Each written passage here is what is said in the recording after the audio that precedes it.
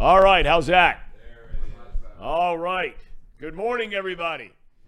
The apocalypse, imminati, so they say. I mean, here it is today. Beautiful morning. Thank God we're on the wake-up list. And all of a sudden you drive in, you turn on the radio, and the only thing anybody's talking about is the weather. Talking about tonight. This Arctic blast that will cover most of the United States. It's hitting the western region of America and moving into the heartland of America. Talking about it going from whatever it is today, 47, something like that. And then tonight, talking about it being minus 10, minus 20, wind chill, all kinds of snow coming. So we're trying to make alternate plans of what we might do tomorrow, because we're here for you. This is Off the Bench, presented by United Dairy Farmers.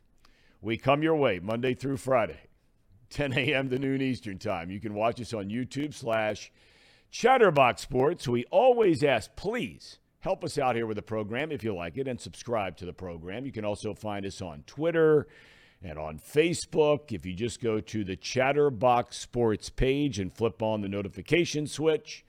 If you'd prefer to join us in podcast form, your schedule says you have to do it out on a walk with a dog or a jog or just hanging out at home, by all means, just search Off the Bench with Thom Brenneman, and you're dialed in. Pro Bowl rosters were announced last night. The Philadelphia Eagles, with the best record in the NFL, put 8 players on the NFC roster. Kansas City has the most in the AFC with 7. The Bengals get 3. 3. Are you kidding? 3. You got Joe Burrow. You got Jamar Chase. You got Trey Hendrickson. No DJ Reader. No Jermaine Pratt. No T. Higgins. I mean, you got to be kidding. We'll talk a lot about this today. The good news for the Bengals was on the practice field yesterday. Okay, we don't know anything for sure yet, but it's starting to look like Hendrickson, Hilton, Cam Taylor-Britt, Boyd played last week, maybe Hayden Hurst. They were all in full gear yesterday. Hurst is the major surprise of that group. Now, we finally, we'll find out Friday, maybe Saturday morning, as to who plays. And again, that game is Saturday, Christmas Eve, against New England in Foxborough. Cincinnati is a 3-point favorite. Well, another week, another quarterback change for the Indianapolis Colts. The season started with Matt Ryan, then Sam Ehlinger, then back to Ryan when Jeff Saturday took over, and now this Monday night, it's the former Philadelphia Super Bowl hero Nick Foles against the LA Chargers. Foles has spent most of the year as a number 3 quarterback. The goal, they say, is for Foles to start the last 3 games of the year. Bad news in Tennessee. Their starting quarterback, Ryan Tannehill, is likely out for the rest of the season with an injured ankle. They're trying to figure out, does he need surgery? You may remember he was injured earlier this season, missed a game, came back. He re-injured it again this past Sunday. In fact, they sent him in the locker room, and the guy came back out and played, all taped up. Guy's a gamer. Whether you like him or not, total gamer. Malik Willis takes over as the starter. And as you know, it is a 1-game lead in the AFC South. The team right behind them is Jacksonville. They play a huge game tonight in the Meadowlands against the Jets. I have to say that every time the Jets are up. It's just too good, especially when you're there in the stadium and especially when they stink. New York is only a game out of the playoff picture, like New England at 7-7 with 3 games to go. College football yesterday was the first day recruits, high school recruits, could sign a national letter of intent. Naturally, for the families and the kids, it's a very, very exciting day, and congratulations to all, no matter what the sport. But we're talking about football. It's also a day where everybody and his brother ranks which school had the best start, which school has the best class. Can we please wait at least 2-4 years from now to see what reality tells us? These kids are 17, okay? It was a really strange day for UC. And I don't mean that in recruiting high school kids. They feel very good about where they are there. First off, they get Emory Jones as a transfer from Arizona State. You're saying, okay, who is this guy? He was ranked as among the very best high school quarterbacks in the country coming out 3 years ago. He initially signs with Ohio State. He decommits and goes to Florida. He was there for 3 years, his final year a part-time starter.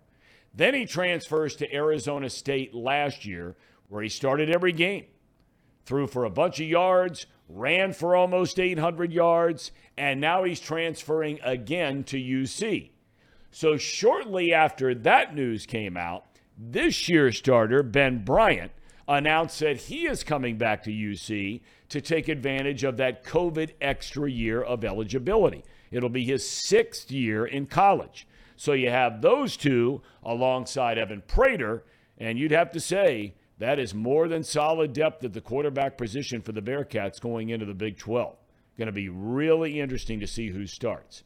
Speaking of the Bearcats, the basketball version of the Bearcats got a win last night over Detroit Mercy, 72-54. UC 9-4 on the year, and will open American Conference play next week at home against Tulane. And lastly, did you see this story about Eastern Illinois? It's an unbelievable story. Unbelievable, Tom. They go into their game last night against Iowa, okay?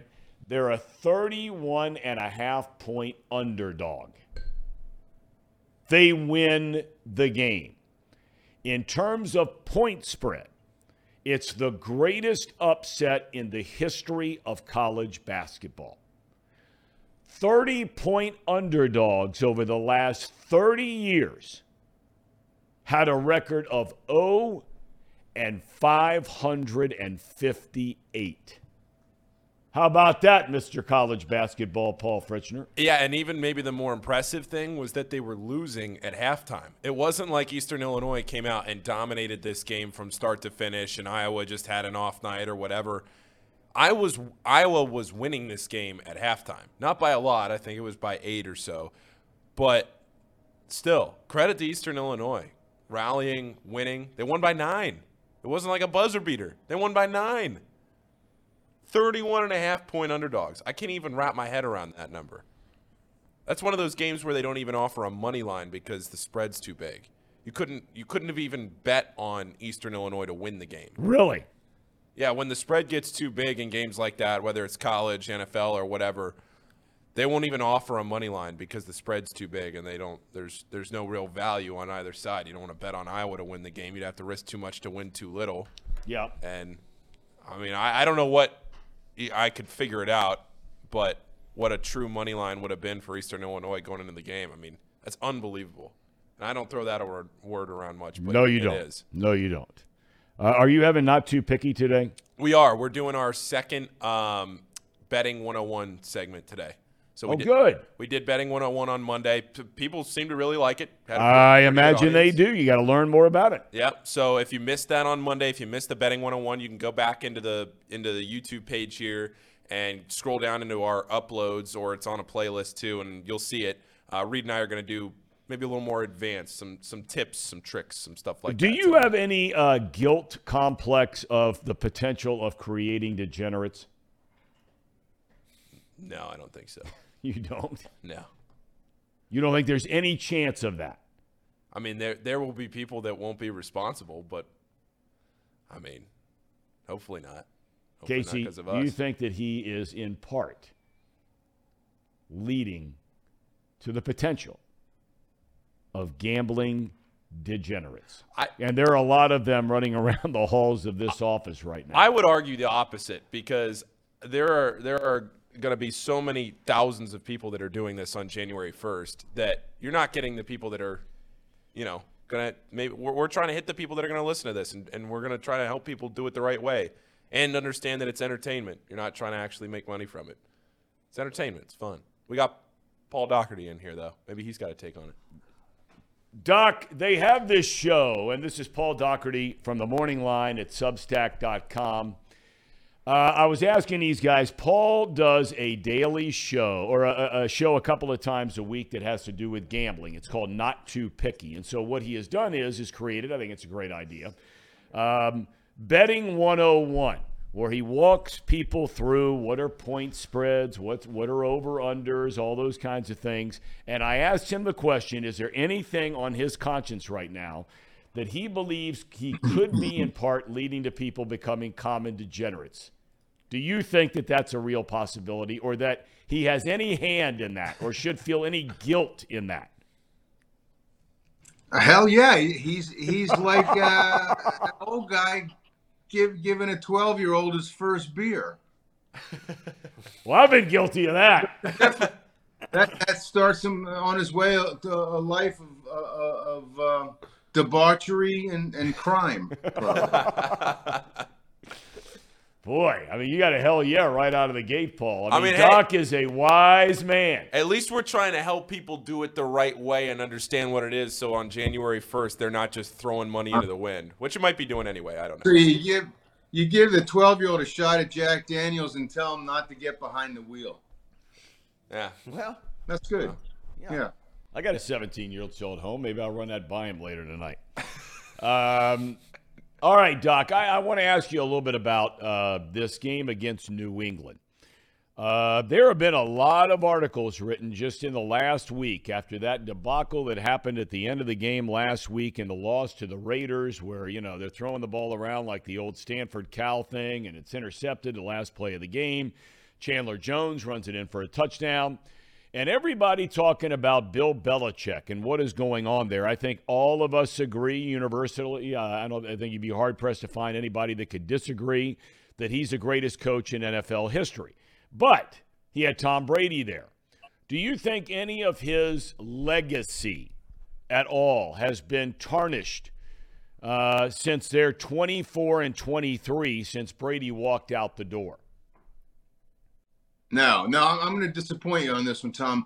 This debate's been going on for a while. I don't think that either one of them misses the other. In other words, I'm not saying that very well. I don't think that we can say that Belichick is diminished as a coach because he doesn't have Brady, the same way we can't say Brady as a quarterback is diminished because he doesn't have Belichick. I thought that they had the best symbiotic relationship in the history of the NFL.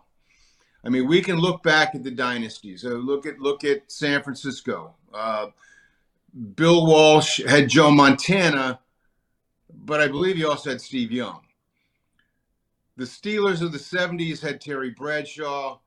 They also had arguably the best defense in the history of the league. Brady and Belichick pretty much had Brady and Belichick. One would not have been who he was without the other. And I can't say that, Belichick would not have been as good without Brady, nor can I say that Brady would not have been as good without Belichick. They complemented one another beautifully. For Belichick, Brady gave Belichick not only that super cool persona, nobody else comes back from 28-3 down at halftime in the Super Bowl, but Tom Brady. He gave Belichick an invaluable intangible, Tom, in that he was the hardest worker on that team for that generation. And Belichick never had to worry about the locker room when he had Tom Brady. He knew that Brady was going to lead by example, and players are like children most of the time. They won't listen to their parents, but they will listen to their peers. And nobody had a better peer than Tom Brady. On the other hand, Tom Brady didn't draft players. He didn't cut players. He didn't sign free agent players. He just benefited from all that. That was Belichick's deal. Every player you ever talked to over the years about making a transition from one team to the Patriots will say the same thing. And that there is a level of expectation in New England that exceeds everywhere else they played, in terms of the preparation especially. But also, you're in New England now. We do things our way. We're pretty good at it. And if you don't like the way we do things, we can find another place for you. There was no other organization in football during their time together where they had that kind of authority to say that. We're the Patriots. We have a way. You're lucky to be here. And if you don't do it the way we want you to do it, we'll find somebody else. And they were able to win with all kinds of guys, from total team guys like Brady to guys like Randy Moss, Corey Dillon. They all came in and they bent to Bill. I don't know you can say that about too many other coaches in the history of the game. So anyway, long answer, short question. I don't see either guy as benefiting or losing out from having or not having the other. They needed each other equally. But let me ask you this then. That's all fair and makes perfect sense. I don't think that anybody could disagree with those points. But if a player can come to the end of the line, and obviously most of the time this is due to age and father time catching up with you, sometimes it can be injury. Can a coach start to decline? Sure, absolutely. And maybe we're seeing that with Belichick. He'll be 71 in April, Thom, and he's been at this night and day for a very, very, very long time. It's only normal for that to happen. Sure. I mean, coaches burn out just like players get knee injuries, and maybe that's on him. That disastrous play the other day had the league, or at least fans, laughing at the New England Patriots. I don't remember the last time anybody laughed at the New England Patriots, and that was what was happening. And Belichick's famous attention to detail was nowhere to be found on that play. Sure, at age 70, after all the years he's put into this, entirely possible that age has caught up to him. Well, where he's catching the most heat is, he is always, and there's a fabulous article. I've got to go back. I read it this morning. There's a fabulous article written by somebody who covers a team for Yahoo Sports. And it wasn't coming after Belichick. It basically, the premise of the story was Robert Kraft needs to start treating Belichick the way Belichick treats players. And what he meant by that was, in summation, is that Belichick has always said, famously, just do your job, number one. And number two is we're always going to do what's best for the team. They've cut players, like Lawyer Malloy comes to mind. I mean, they're cutting guys like the season opener who have been Pro Bowl players, and they're running this guy out. They're bringing this guy in. They rarely ever draft anymore because they trade away picks, blah, blah, blah. All that's well documented. But the premise of the story had to do with Matt Patricia, who over the last number of years was the head coach for the Detroit Lions. He left New England as defensive coordinator to take that head coaching job. Belichick brings him back, and as a defensive guy makes him the play caller and the offensive coordinator, and that he has stunted the growth, potentially the growth, of the quarterback Matt Jones. I think that's a fair criticism. It's absolutely fair because Matt Patricia was a lousy head coach in Detroit. Belichick brought him back and put him in a situation that I'm not sure he's ever been in. I mean, he's a defensive coordinator. At least that's where he made his reputation. And he puts him on the other side of the ball to coach a young quarterback. That smacks of grand Bill Belichick arrogance. I can do that and nobody else can because I'm Bill Belichick and I know what I'm doing. In terms of Kraft stepping in saying this is not working, I think that makes perfect sense. And I would also say good luck with that, Bob. Belichick has been Belichick for a long time and been very good at it. And to try to tell him what to do and how to do it at this stage of the game, you can try. You are the owner. But good luck with that. Do you think this game has all the makings of that proverbial trap game for the Bengals, or do you think that this team and this franchise is beyond that now? They have their sights set on bigger things, and there's not going to be at least a mental letdown. You're going to have physical mistakes, but the Bengals are a different breed now than they once were. I don't think any team is beyond a trap game, Tom. I think any team is through the course of an 18-week season, any team is going to ride the emotional ups and downs. Some teams are good enough, the talent gets them through. I mean, the Bengals went through it in Cleveland, played a terrible game in Cleveland not too long ago. This game has that potential. Of course, we said the same thing last week, and it didn't happen. Once again, they got a few more guys hurt. They're going to be on the road in a hostile weather environment for sure against another desperate team. If Belichick can't get his team's attention now, given what happened last weekend and the fact that they're 7-7, I don't know what can. I think it's a really dangerous game. I picked the Bengals to lose twice all year, Tom. I might pick them to lose this one too, just because human nature being what it is, you can't be great every week of an NFL season, nor can you be completely healthy and great every week of an NFL season. I think there's big potential for them to lose this game, and really, in the big picture, so what? It might be good if they lose a game at this stage, but I definitely think the potential is there.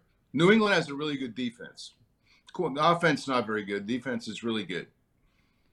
The Pro Bowl players and rosters were announced yesterday. I mentioned earlier 3 Bengals are there. No surprise. Burrow and Chase. A little bit of surprise from me, Hendrickson, but that's just me. I am really surprised. Even though he missed a few games this season injured, I'm really surprised that DJ Reader and T. Higgins are not Pro Bowl players. Are you surprised? And a lot of people argue Jermaine Pratt the same, but the linebacking position has changed so much. You're looking at sacks instead of just regular linebacker play as we know it as old-time guys. Yeah, I'm not surprised by either. I don't think you could give a Pro Bowl nod to a guy who's missed 6 games. I mean, it's not DJ Reader's fault he was hurt, but he's missed 6 games. And they've only played 14, so miss almost half a year and get a Pro Bowl nod ahead of other. No, that one didn't surprise me. It's not that he's not a really good player or that he hasn't helped them a lot since he came back. He has. I mean, look at the numbers that their defense has put up against the run after Reader's return. The other one, Higgins, I don't know, Tom. Jalen Waddle didn't make it either. He has better numbers than T. Higgins. Mm-hmm. T. Higgins is not better than Tyreek Hill. He's not better than the kid in Buffalo. I don't know. No, that one didn't really surprise me. I think he suffers from the fact that he plays with 2 other guys that are pretty damn good. When you have Tyler Boyd and Jamar Chase on your team, you're not going to get as many balls as you might have gotten if you don't have one or both of those guys. A little surprised by Chase. His numbers don't suggest that he's a Pro Bowler. He's a great player, and he was hurt too a few games. But if you look at his numbers, there are guys with better numbers that didn't make it, including T. Higgins. So, given that there's not even a game anymore, and these guys are probably glad that they didn't make it. I'm like, wow, I get to have a week off instead of having to go to Orlando or wherever the hell they play that game now, and be in skills competitions, right? Wow, can't wait to see that. 2 other topics I want to hit before we let you get out of here. You wrote in the morningline.substack.com yesterday about the situation I had asked you about involving the media and Giovanni Bernard. I don't know if you saw, but the young lady, the reporter, I believe her last name is Lane, and I even responded to her on Twitter today. She came out with a very long apology that she went back and looked at everything that happened. She went to Giovanni Bernard and apologized to him before she posted anything on Twitter, which that's a welcome change in pace just in and of itself. But I admire the fact that she stood up to the whole thing, said I screwed up and I'm sorry and we'll try to move on. Yeah. You have any reaction to that she did that, or none whatsoever? I'm sorry. Yeah, people in this business, in the journalism business, say you really don't want to know how the sausage gets made. And that's true in a lot of cases, most of which don't see the light of day. The problems I had with her were not that she asked the question to Gio after the game in terms of his role in screwing up that fake punt. That's a question that had to be asked. Nobody's going to fault her for that. The problem was that she didn't like the answer. Giovanni Bernard might be obligated after a game or a couple times a week in the locker room to answer questions from the press. He's not obligated to give them the answers they want. That incident and the fact that they chose to run all of it, all the video, had such a kind of a gotcha element to it that it didn't do my profession any favors, and makes me understand why a lot of people don't like the media very much. The fact that she apologized for it, good on her. I mean, for all the beating that the press takes in this country, I think to a very large extent, most of the people in the mainstream media are pretty good at owning up to stuff, far more than in almost any other profession you can name, certainly politicians. So the fact that she apologized and then apologized to him personally speaks a lot to her character, and hopefully she learned from that, ask it once and let it go, and life goes on. It's like I said, it's making sausage sometimes, Thom. It's not the prettiest thing in the world. All right, the last thing I have to ask you about, because inside of our chat on the program, we have hundreds, if not thousands, that are on here, and the only thing they want to talk about is that lid you're wearing today, Keystone Light.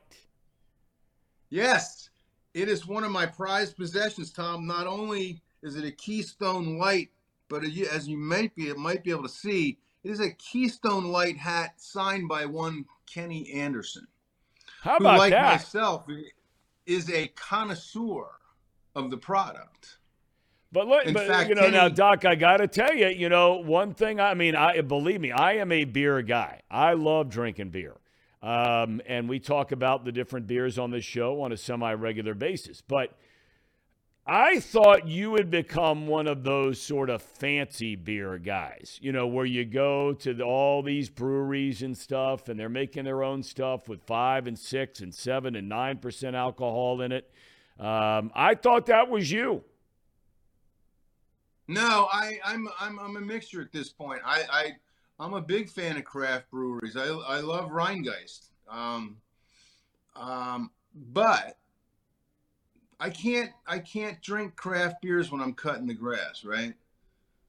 I can down a 6 or a Keystone in an hour while cutting the grass and feel like I just had club soda all afternoon. It's a beautiful thing, Thom. Believe me, it is. The fact that I go by the name, I like to go by the nickname of Johnny Thin Wallet, and I can still buy a 30-pack of Keystone Light for less than $15. And there's nothing at all wrong with that. No. In fact, Kenny Anderson told me once that a certain establishment on Hilton Head Island where he lives would order a couple of cases of Keystone Light every month just for Kenny. How's that? You have swag in your own hometown when the store that you frequent orders a beer just for you. Amen. Especially one as fine and rare as Keystone Light. That's what's being a regular is all about. And you know what? We had asked Kenny Anderson about being on the show last week for our big interview we do on Wednesdays.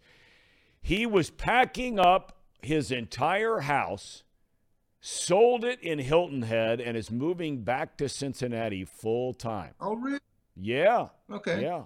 So, in fact, I think he's driving right now back today as we speak to be back here for the Christmas holidays. And I told our audience the other day, Tim Crumrye just moved back to town, him and his family. Yeah, he did.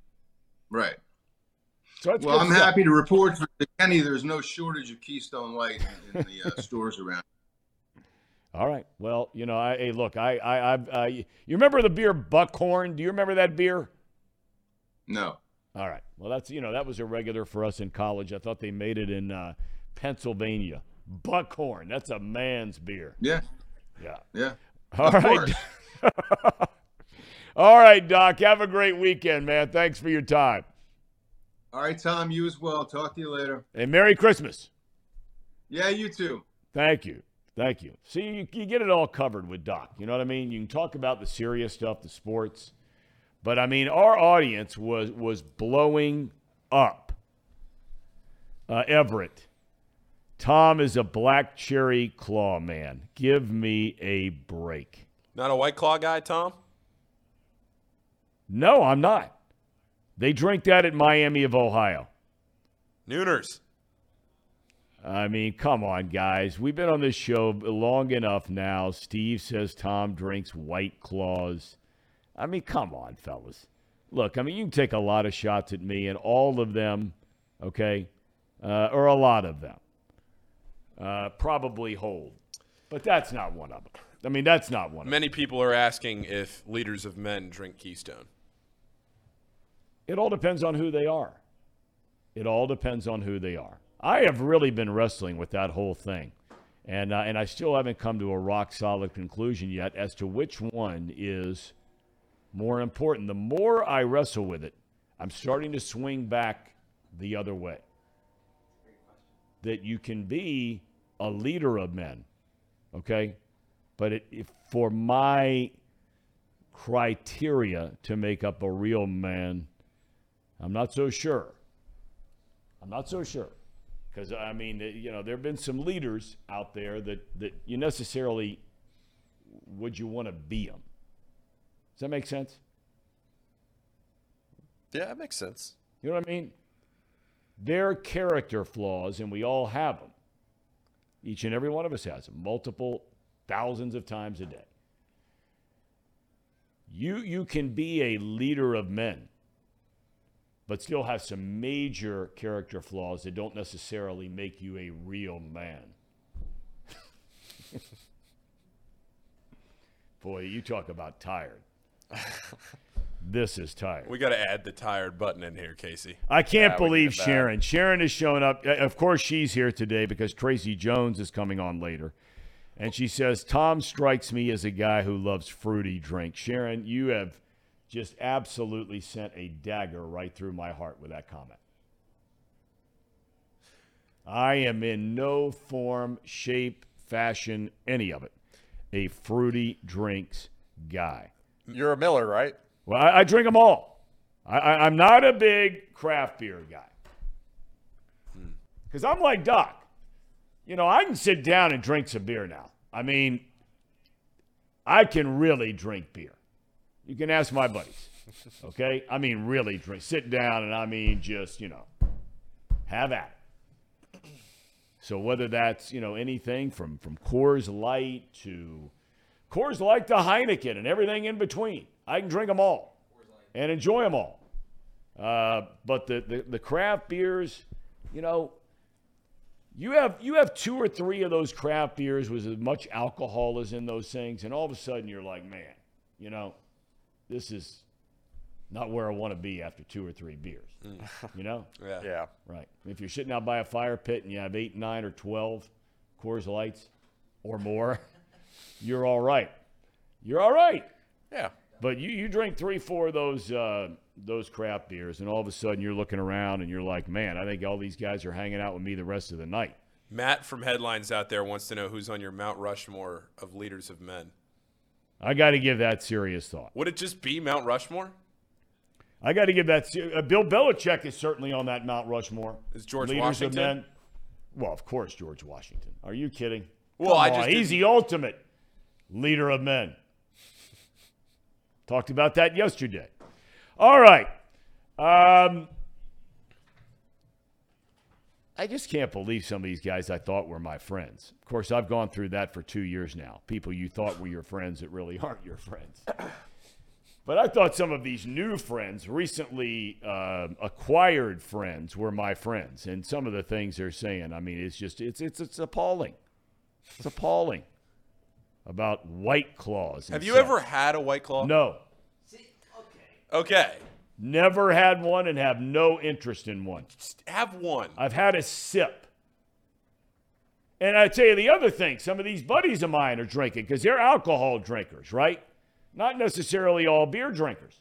And I can mix in, you know, little bourbon, little gin and tonic occasionally, little Irish whiskey, right?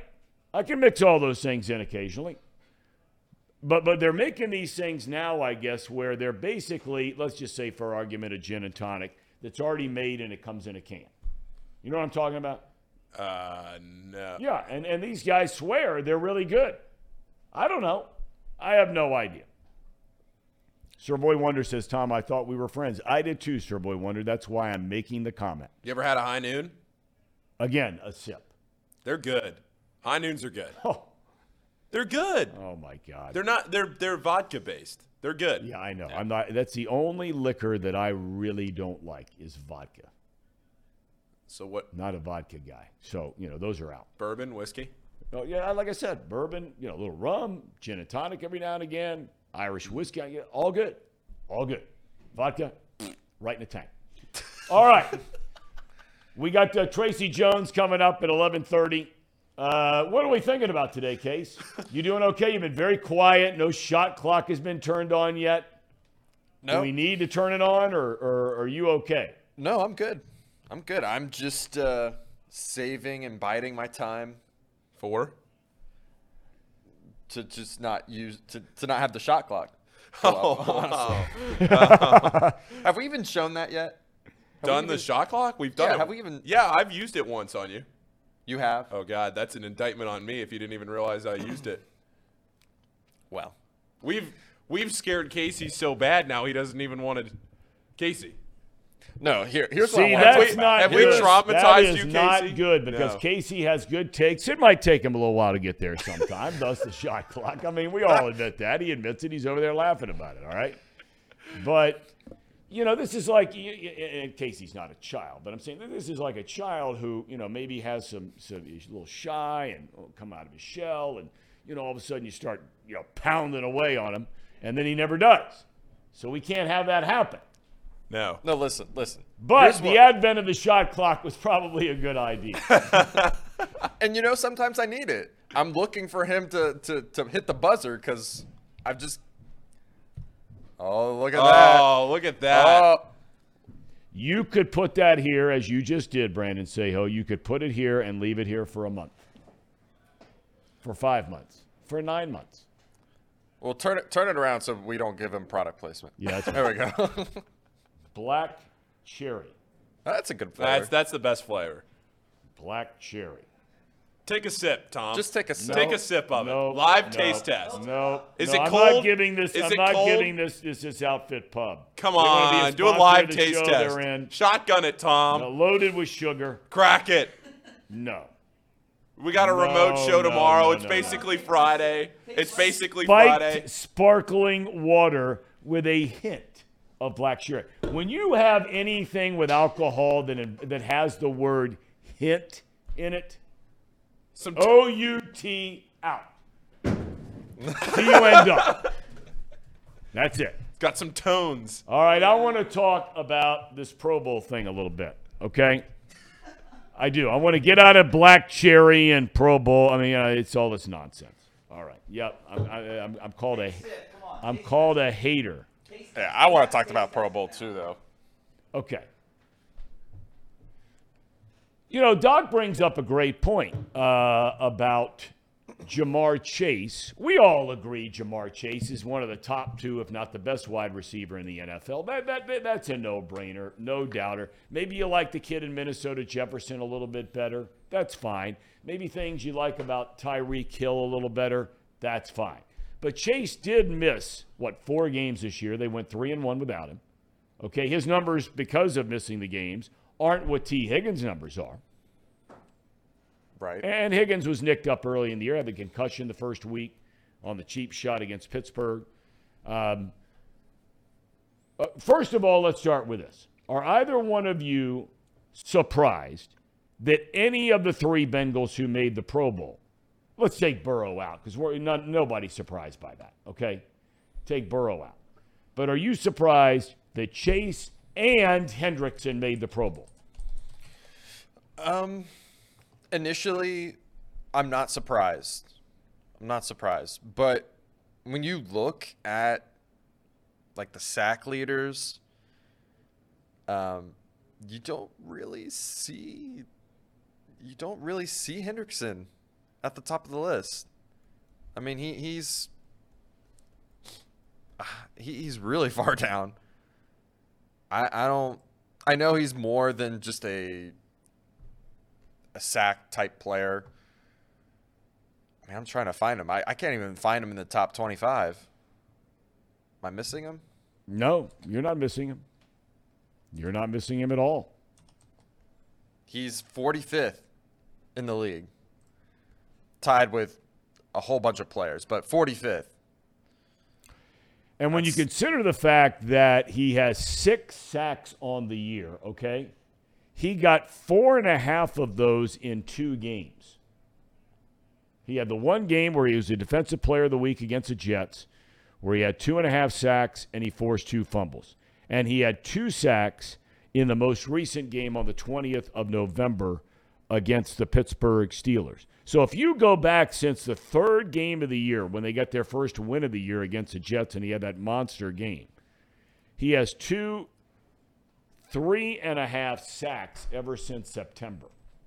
Now, does he cause a lot of pressures? No doubt. Has he played the run well? No doubt. But I'm a little surprised Hendrickson's in the Pro Bowl. Paul, are you? Yeah. That catch you off guard there? Well, here's what I would say. Why isn't Hubbard in there? It's a good point. Hubbard's had a way better season. Doesn't Hubbard have more sacks than him? I think he does. He has 6.5, right? Yeah, 6.5. Okay. Yeah, and Hubbard has been fantastic. And then DJ Reader. That's a guy for me, and Doc presents a great point. He missed whatever it was, 5 or 6 games. So how are you going to put a guy in the Pro Bowl that's missed, half the season, a little less than half the season? That's a legitimate point. But he's been the most valuable player on this defense. They missed him the most when he was gone. He's made the most impact when he's there. And the numbers don't lie. Is there something that has your guys' attention over there that I'm missing? No, Paul's got that grin on his face. Like oh no, I'll just be honest with you, Tom. Sometimes in sports you got to pick and choose what you invest your time in, and I'll be completely honest with you. I did not give 2 seconds of my attention on God's green earth to the Pro Bowl. That's fair enough. I could not care less about the Pro Bowl. That's fair enough. Now here's the thing about the Pro Bowl. It is significantly different than what it was 20 years ago. It's not even a Pro Bowl. Like this is basically just an all-star team. That's right. Now it's flag That's football. right. But are they even doing that? Like Well, what like is it now? last year it was dodgeball, and now this year it's flag football. So they are actually going to do something. There is a game, but it's flag football. Okay. All right. Okay. But that's. I'm just surprised a team like the Bengals only had 3 players. And in fairness, Buffalo only has 3. And that's kind of a surprise too, honestly. Yep. Kansas City has 7. We mentioned that earlier. So, okay, Pro Bowl. We're going to take a break, and when we come back, we're going to talk about this Bengals game this weekend. Zach Taylor made the comment, trending in the right direction, optimistically trending in the right direction. For all these players that are injured and the possibility they might play day after tomorrow on Saturday in New England. So that is what we will address. No more White Claws, no more high noons. DUN done. Ham and Eggers, take it away. It's that time of the show, the Ham and Eggers. These guys are great, trust me, I would know. I introduce all the best segments. And so, I love the little swipe that we get open into the show when the door shuts. Casey, you have something that I had not heard of that you introduced to me yesterday, that if there's anybody else on this show that's listening into this that doesn't know what this is, I was wildly entertained by this. And I don't know how, as somebody that spends like the majority of my life on Twitter. I don't know how I've missed this. Well, have you ever, chat, heard of the Bingle Boys? Well, you're about to find out right here. All right. Throw it up there. Can we do a Tom Petty song? That's what I would like. Let's do this thing, Bengal Boys.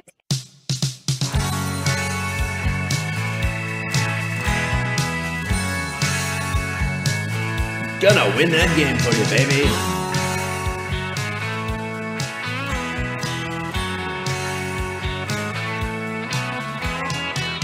Week in, week out, they try finding a way to throw around him. Play action, shotgun, anything to get a clip on open Adams.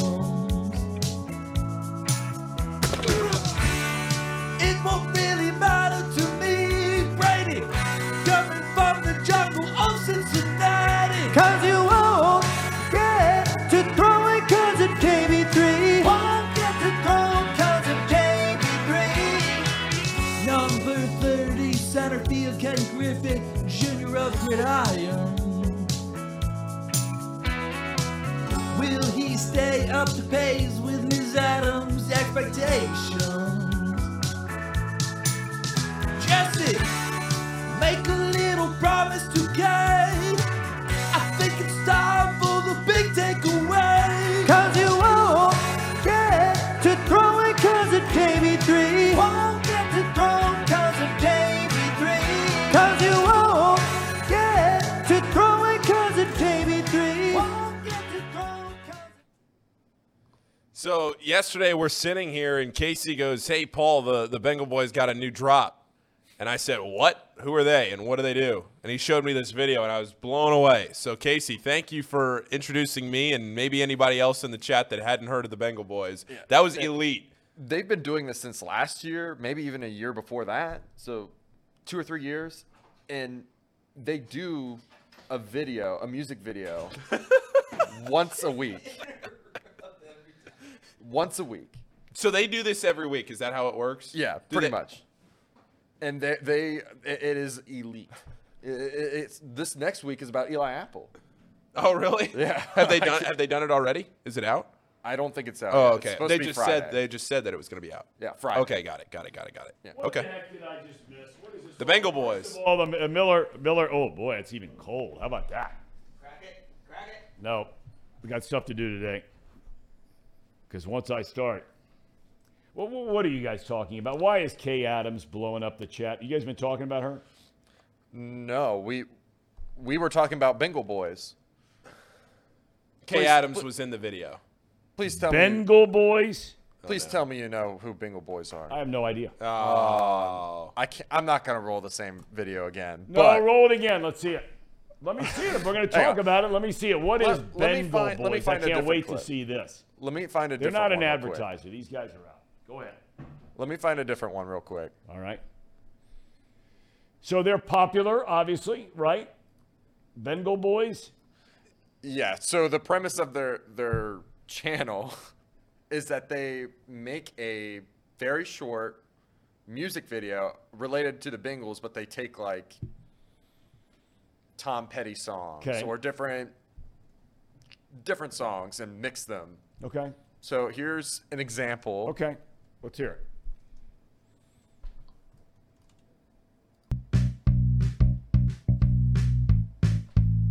Little Hall of Notes. Big League Band.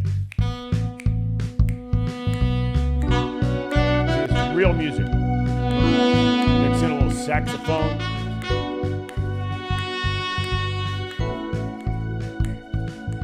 No matter a day or night, he'll always find the spotlight. Super Bowl ring, he's earned one twice before.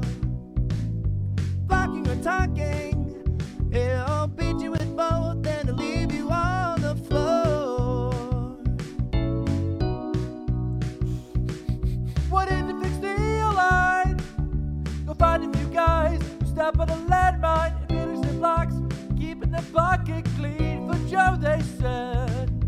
Collins and Kappa were great free agent finds and Bobby hit the jackpot with Ted.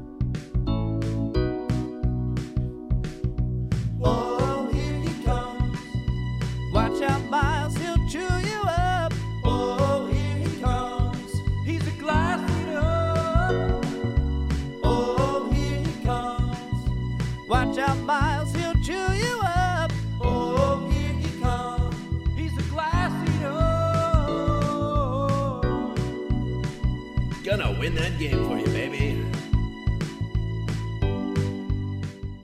I got to tell you, these guys are big league. They are. I mean, they are big league. So they do this, what, every day, every week, what? Every week. Boy, I During mean, the regular they season. are big time. They can sing. They got some rhythm. They're creative, smart. So Bengal Boys, that's what they go by, the Bengal Boys. The Bengal Boys. I got to tell you, I mean, you get an A+ from off the bench. They like to spot like a player. So like that one was about Ted Karras. Oh, really? You tell me something? I haven't figured that out. But Go ahead. this week, they're doing Eli Apple. Really? Yeah. Super excited about that one. That'll be a good one. Those guys are fantastic. I tell you, especially the first dude, really good singer. So Kay Adams was in one of these? Is that what I'm reading in the chat? So Kay Adams, Or just it was about her? kinda. I mean, the first one was about Jesse Bates III, but Kay Adams had requested that they do one with Tom Petty, like a Tom Petty song. So I got you. Okay. So That's she where- knows all about him. Yes. Yeah. Okay. All right. Well, I got to tell you. I mean, Cutter says I could really do without that. It's silly. Okay. I mean, Cutter, come on. We're trying to lighten things up a little bit. I like that Kay Adams. She does a good job. My buddy Peter Schrager was with her for a long, long time on that morning show, and she knows her stuff. Paul Daugherty made the comment he would not be surprised if the Bengals lost this week. I was stunned by that comment. And I feel like we had this conversation yesterday that they're a desperate team. I know Starscream doesn't like that, but they have what we worry about, a really good pass rush. And that's all that really is our weakness, is two really good, solid edge rushers. And I know I brought this up earlier. Jonah Williams has been playing way better since after the bye week, but Collins has been getting worse. Slowly but surely getting worse and worse, which is unfortunate that he might just be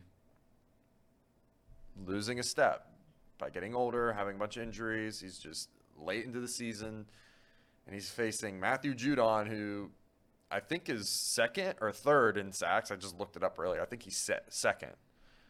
And then Uche, or I don't know how to pronounce his name. It's Uche. Those two are going to be the factor in this game. And with the way they've been playing, it's going to be tough. It's going to be a tough game. And I know we say that just about every week, but this one specifically is with Bill Belichick. He's going to find a way to scheme them or something. He's gonna have a good game plan. I just know. Well, the thing is, and Doc brought it up. They haven't, and you just touched on it too, kid. They have overall. They have a really good defense.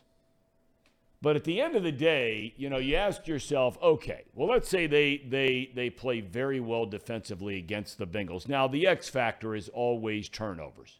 I mean, it really is. If there's one stat out there, and we've talked about this on this show, in a game and in a sport and in the sports world in general, which is just overblown in every way, shape, or form with stats and numbers and analytics and all that other stuff, if you had to pick one stat, and there are outliers like any statistical category, okay? But one stat, more times than not, will tell you, if you only looked at that stat, didn't look at the score, no nothing. If you win the turnover battle, you normally win the game. So, if the Bengals go in there, turn it over 3 times, twice, Patriots get a couple of easy touchdowns, now all of a sudden you're reeling a little bit and you're in trouble. But that Patriots offense is just simply not very good. The article I referred to earlier, I would highly recommend you go look it up. If you just go Google Bill Belichick, all the recent stories about him will come up on that first page. And there's one there on Googlesports.com about what we were talking with Paul Daugherty, and that is to do with Bill Belichick and his hiring of Matt Patricia as offensive coordinator, despite the fact that Patricia his entire life has been a defensive guy. and how that has stunted the progression of Mac Jones. Some might disagree with that, but Mac Jones has not gotten better. In fact, he has certainly taken steps backwards, and he's fought through some injuries this year and all that kind of thing. But they drew the parallel of Mac Jones and not supported by the proper offensive coaching that he needed as a young quarterback when Daniel Jones came out of Duke as a first-round pick and went to the Giants. And now Jones is starting to make progress in the first year under an offensive guy in Daboll. I just look at this game and I think to myself that unless you turn it over 2, 3, 4 times, there is no way, as good as the Bengals defense is, there's no way that the Bengals are going to be outscored by the New England Patriots. It's just not going to happen. And I might eat my words come Monday morning. Yeah, and Starscream actually kind of brings up a good point here. Desperation can also sometimes lead to mistakes. So the more desperate they are and the more mistakes that they create, I mean, the Bengals just got on a really good hot streak here with a bunch of turnovers, or takeaways, I should say. The defense got a bunch of takeaways this last game. They do the same thing against Patriots, it's a wrap. You know, they're going to win the turnover battle. They're going to win the game. Yeah, I mean, that's what it's going to come down to, I think. I think you're right, Tom. It's going to come down to turnovers, and Bengals don't really make a lot of turnovers. Well, I mean, you know, everybody has the game or two. I mean, you know, just look no further than what happened to the team they took advantage of last week. I mean, after that first half, who saw that coming? 4 turnovers in 11 plays? Freaky stuff happens. I got to imagine, and Doc made reference to it, knowing what we know about the weather. What are they saying it's going to be in New England? I mean, if it's bad here, it's got to be brutal there, right? No, it's actually a balmy 35 in New England this weekend. What? Yeah. For the game? Yeah. No, really? Yeah. You're kidding me. Yeah. I got to look that up. Wow. Yeah.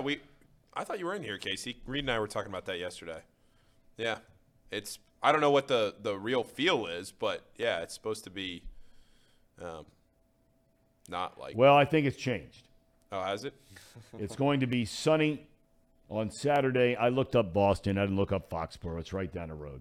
Yeah, 21. Okay, but it's still not -2.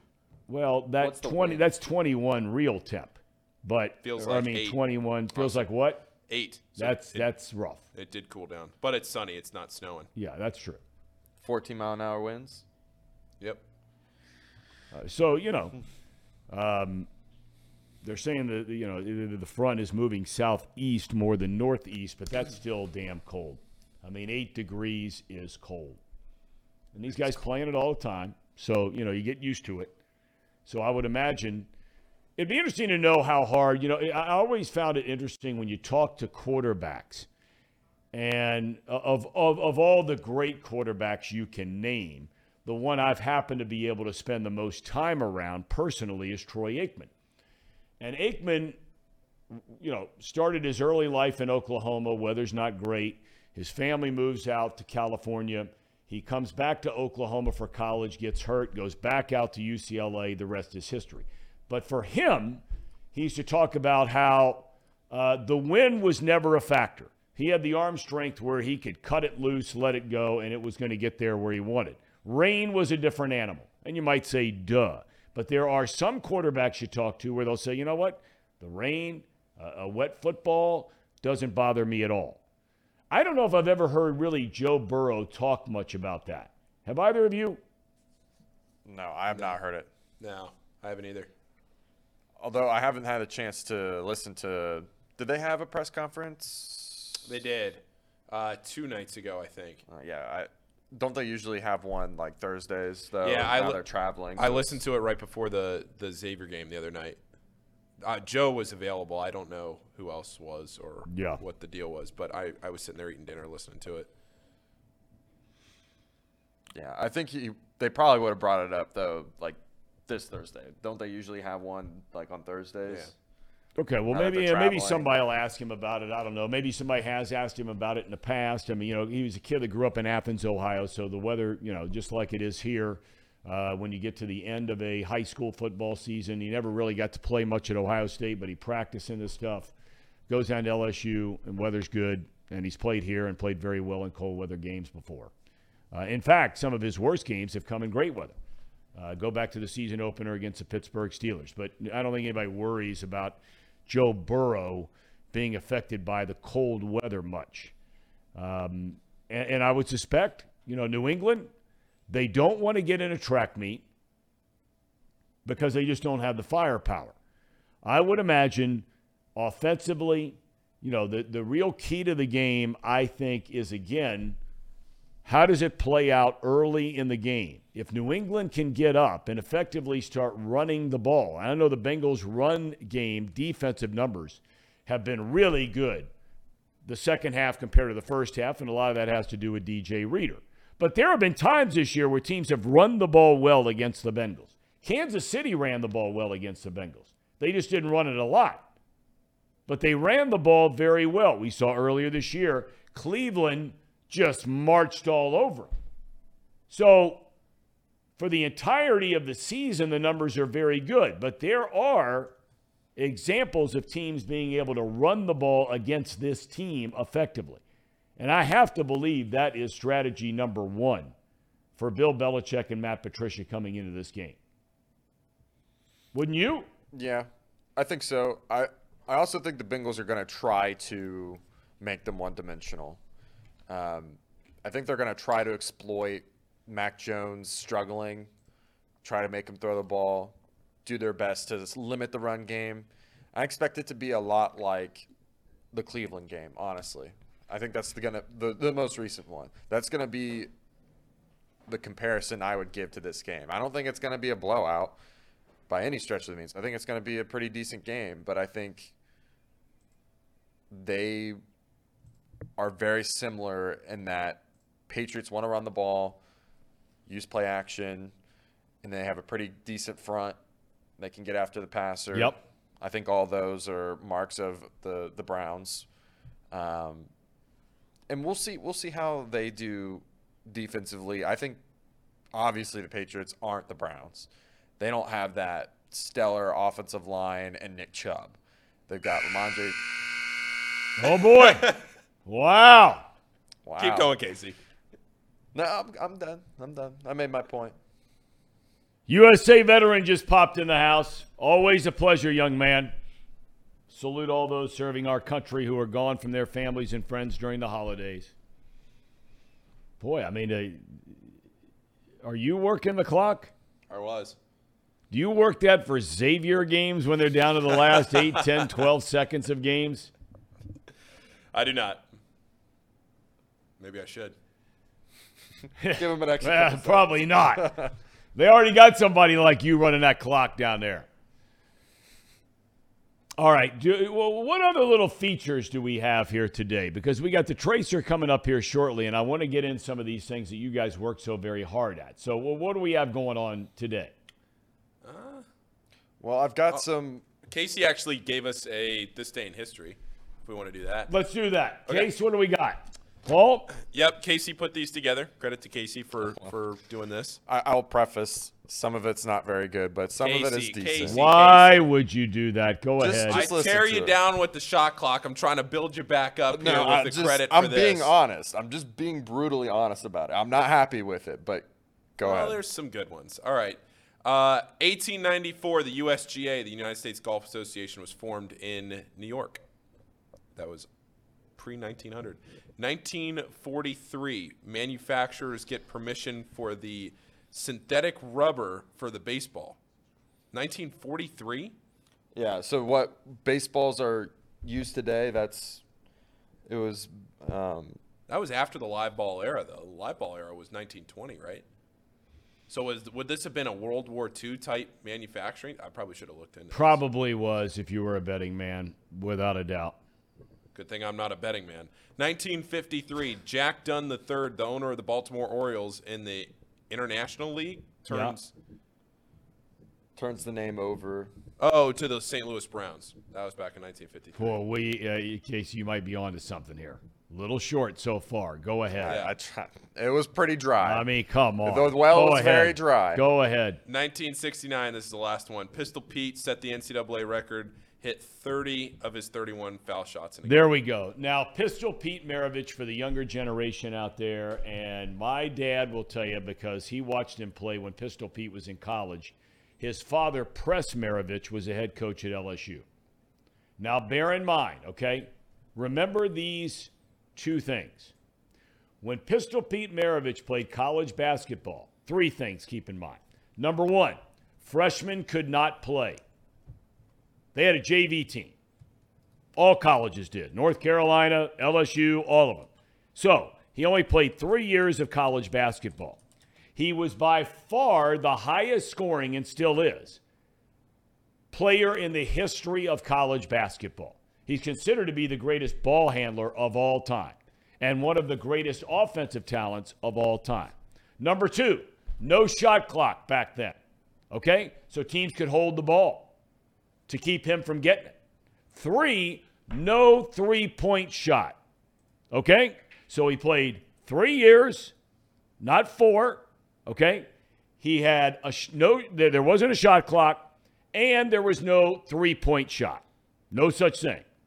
This guy averaged 44 points per game in his college career. Pistol Pete Maravich.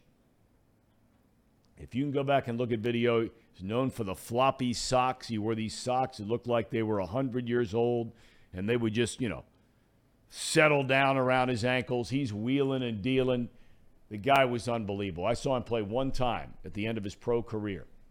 He had a lot of injuries when he got to the pros. And then he tragically died as a young man in his very early 40s. He had a heart defect, which he did not know about, no one knew about, and he dropped dead in a pickup game playing basketball. Pistol Pete Maravich. What a player. He might be the greatest offensive player in the history of basketball. And that's saying something. I mean, the dude was only like 6'2", something like that, maybe not even that tall, and lighting it up for 44 a night. 6'5" is what Google has. Okay, 6'5". Well, but yeah, you factor in the shooters. He was thin, rail thin. But the way he could handle the ball, the way he could pass, the way he could score was just unbelievable. With all the play, and I'm not kidding when I say this, because I used to watch him play quite a bit, television, that kind of thing. And everybody talks about Michael Jordan and Kobe Bryant. All these. I'm not comparing his pro career to those guys. But when he was healthy, I'm not sure he wasn't the greatest offensive basketball player that has ever put on a uniform. 44 a night. Yeah, he's unbelievable. Man. All right, what's on the chat here? Anything worthwhile? Rest in peace. Does the chat have anything that they want to ask us? Any topics? Anything that... Yeah, before we get into Would You Rather questions, is there anything that they want to talk about? We haven't pitched the show to the chat here in the last few days, so if there's anything anybody wants to hear from or wants a take on or an opinion that's not a White Claw. Well, Emperor makes a great point. They had to wear 2 or 3 pairs of socks in those days when he played because those Converse All-Stars, remember those bad boys, those canvas Chuck Taylor rides? That's what those players played on that. It's amazing. And Steve Jones is right. His ball handling skills were way, way, way ahead of his time. Men, this is a great topic. Off sports. Not about beer, not about White Claws, not about all this other nonsense. Real men would never get near a White Claw. Christmas. Here we are, 3 days away, right? The birth of our Lord and Savior. All right. Anything you're expecting or hoping for to get for Christmas? Paul, we start with you. Ooh, what am I hoping? Taylor Swift tickets, maybe? Well, I'm gifting those. Partly. I don't know if she knows she's getting those. She knows that we're going. I think she thinks she's paying for them. She's not paying for them. Let's be real. Actually, off of that, Tom, I don't know if you've ever had this, but this is just a little side note. You ever pay for something like the Taylor Swift tickets come to mind for me? That concert's June 30th. Yeah. You pay for these. I paid for those like 2 months ago, Right. right? You forget about that. The money's out of your account. You've paid off your credit card bill. You show up in June on June 30th. You think to yourself, man, I paid for these like 8 months ago. This concert's free. That money doesn't. I forgot about that. No doubt. This concert is free. That's right. I went to a free concert. Go tonight. enjoy it. Yeah. I don't know if I'm the only one in the world that thinks like that, but when I pay off an experience 8 or 9 months ahead of time and then it actually shows up, no. That's a free experience, whatever that is. That's how that works. Outside of that, for Christmas, man, what am I? I mean, come on. You know, I mean, it could be something really, you know. Yeah, I mean, I'm not a big material guy. Never have been, never will be. I love giving gifts. I could care less if I got anything. Really, I truly mean that. But, you know, there's certain things that you find out you'd like to get because I hate the word need. You don't need anything, right? Except food, air, and water, and a little love. But I've had the same Dob kid. There's something you didn't like about that? No, it's just. I mean, is that not the quartet no, that's right. of life, right? Yeah. Love, food, shelter, right? Yeah, you're right. Okay. Health. Air, health, right? Okay. But, you know, there are things you need. I don't travel like I used to travel, but I use the same Dob kit for like 10 years. Right? And now all of a sudden, it's, you know, you wash it out and it's starting to get all broken up and it's just not, you know, so that would be something that I would use for sure, even though I don't travel much anymore. So you guys don't have anything like that? You know what? That's a good question. Casey, I know you want some Bengals tickets for Christmas, don't you? You want to go to Monday Night Football, don't you? Or the Ravens game, or do you want to go to a playoff game? If you had to pick between those three to get tickets for Christmas, if Alex said, hey, I'll get you tickets to one of the three, the Bills, the Ravens, or a playoff game, which one would you pick? I mean, obviously a playoff game, right? Well, if it's the first round, I mean, but, okay, here, I'll pitch this one to you. Would you rather sit at the 50-yard line in the 20th row for the Bills, or would you rather sit in the very last row at the top for a playoff game? Because I would rather not go to a playoff game than sit in the very top row. I'd rather watch it at home. Because if you're in the very top row and you're watching the ants run around on the field in 10-degree weather and you're bundled up, like, yeah, it's cool you said you were there, but let me just watch the game. Let me be honest with you. Is that a bad take? I wouldn't sit there. I would just stand. I would just go somewhere where I can stand and watch the game. That's not the question, Casey. He asked you. But okay, he asked you a simple question. 50-yard line, 20 rows up for the Bills, or the very top of Paycor for a playoff game? I would go to the playoff game. Okay, there you go. Wow, there we go. There you go. And then you could walk around. Yeah, I would just walk somewhere closer and just stand the whole game. Tom, what would you do?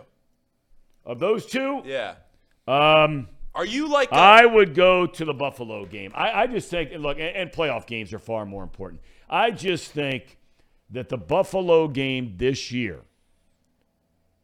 is going to be the most anticipated game. The Kansas City game, I said this about before early in the year. But since they've won that game, ripped off 6 in a row, now the stakes continue to get higher and higher. I think that game, Monday night, Buck and Aikman in the booth, only game in town, 2 of the top teams, Super Bowl contenders in the NFL, maybe the number 1 seed on the line. I think that game is going to be the most anticipated regular season game the Bengals have played in 25 years. That is going to be a big-time game. You got big-time players, big-time quarterbacks, big-time stage. That is a game. That is it. Now, the playoff game is more important. I mean, you can lose the Buffalo game, and you're going to play the next week against the Ravens. And so, look, as far as what does it mean in the grand scheme of things, that Buffalo game is a big-time game. Josh Allen rolling into town, Stephon Diggs, Burrow, Chase. They got it going on. Yeah. Bengalis! You know how spoiled Bengal fans were last year? In retrospect, look at all the playoff games and how they all came down to the wire. All those games were great. Now, I know that might not happen this year for the playoffs, but maybe that's why I just hold it to more like, duh, because every game last year was so close and so just like left you out of your seat. Like you were just excited the whole game, or just so low, like, oh, we're losing 21-3 against the Kansas City Chiefs, and you came back and won the game. And I don't know. I think I still would want to be in the playoff game. Okay. I mean, look, there's no right or wrong answer here on this deal. It's a very good question. Very good. All right. Do we have anything else before Tracer comes in today? Anything we want to get to? What was the best Christmas present you've ever received? I don't know. Go ahead. What's the next one? I don't know. There's so many great ones. Yeah, hang on one second. Oh, we do. We have something here? Yeah, I got a would you rather question for Okay, would you rather? I like this game. And I think our viewers like I tell you, Sharon is just going off today. Well, she is going off. It's a Tracy day. Oh boy. I love Sharon. I mean, my kind of gal. Okay, go ahead. All right, so this is an Ohio State question for you, Tom. Would you rather win the national title against TCU? Oh, boy, that's going to be a hard one. I think about that scenario every day. I'm really having a hard time. Go ahead. I haven't even finished it. No, I know, but I just think about that game. I'm really struggling if both those teams win, and I think they're going to win. I think Ohio State and TCU, both as underdogs, are going to win their games. Thom wakes up in night sweats for two reasons. What's he going to talk about after football season, and is Ohio State going to beat TCU? Or do I want them to beat TCU? That's the thing that sends me into night sweats. Go ahead. All right. So you win the title against TCU, but you lose to Michigan 3 years in a row. No, I mean, end of conversation. Okay. Or championship. Come on. Yeah. Or you lose to Georgia and you beat Michigan 3 times in a row. I'd rather be playing for all the marbles, man. Oh, yeah. All the marbles. They lost to Michigan this year. It was brutal. They got their tails kicked, but they're in the hunt. They're right there. Well, and going to a college football playoff of 12 teams, you know, they could lose 3 years in a row to Michigan and still be in a playoff. That's all you want. You know, something we haven't talked about yet on this show. Sonny Dykes. The AP Coach of the Year. Oh. We haven't talked about this yet. Hit that button. Leader of men. No doubt about it. Ultimate leader of men. Just got a new contract, National Coach of the Year. He will have the Horned Frogs ready to roll. And for all those people out there, look, I mean, Michigan's had a great year. I love Harbaugh as a coach. But for anybody to think that TCU does not have a chance to win that game, you haven't watched them play.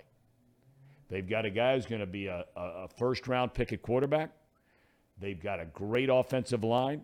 They've got a running back who's going to go high in the draft a year from now. They've got a wide receiver this year who's going to be a top 10, 12 pick. And their defense, they get after people. Is Max Duggan getting first-round hype? Oh, yeah. He's already declared for the draft, which means he's been told without a doubt he'll be a first-round pick. That's interesting. Because you think of the top 3. You think of the Alabama quarterback. I can't remember his name right now. But Will Levis. Bryce Young? Yeah, Bryce Young, C.J. Stroud. Now you're talking about Max Duggan. And no, we already determined that Williams wasn't going to be declaring. He's got one more year, right? Mm-hmm. But, man, that's a – I mean, they're saying Duggan's a top 10, 12 pick. Wow. He can throw it, great arm strength, incredible makeup, can run, tough, winner, leader of men. Would Ohio State and Michigan in the national championship be the biggest game in college football history? Probably. It'll be the second highest I read a long article about this, and I'm going to come up a little short here as I normally do.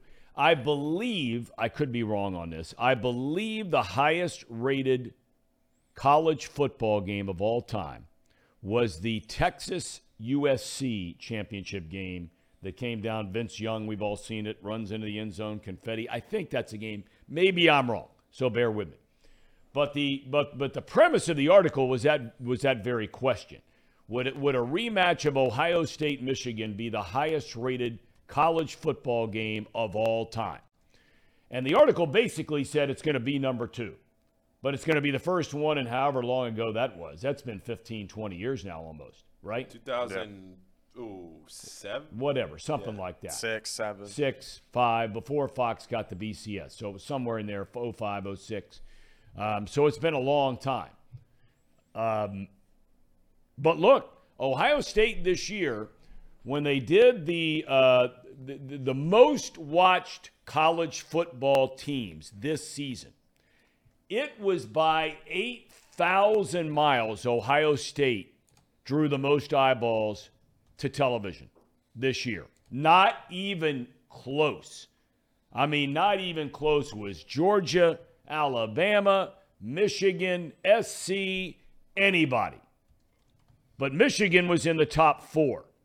So if Ohio State played Michigan, national championship game, rematch of a game earlier this year, it will blow the doors off anything in college football in a long, long time.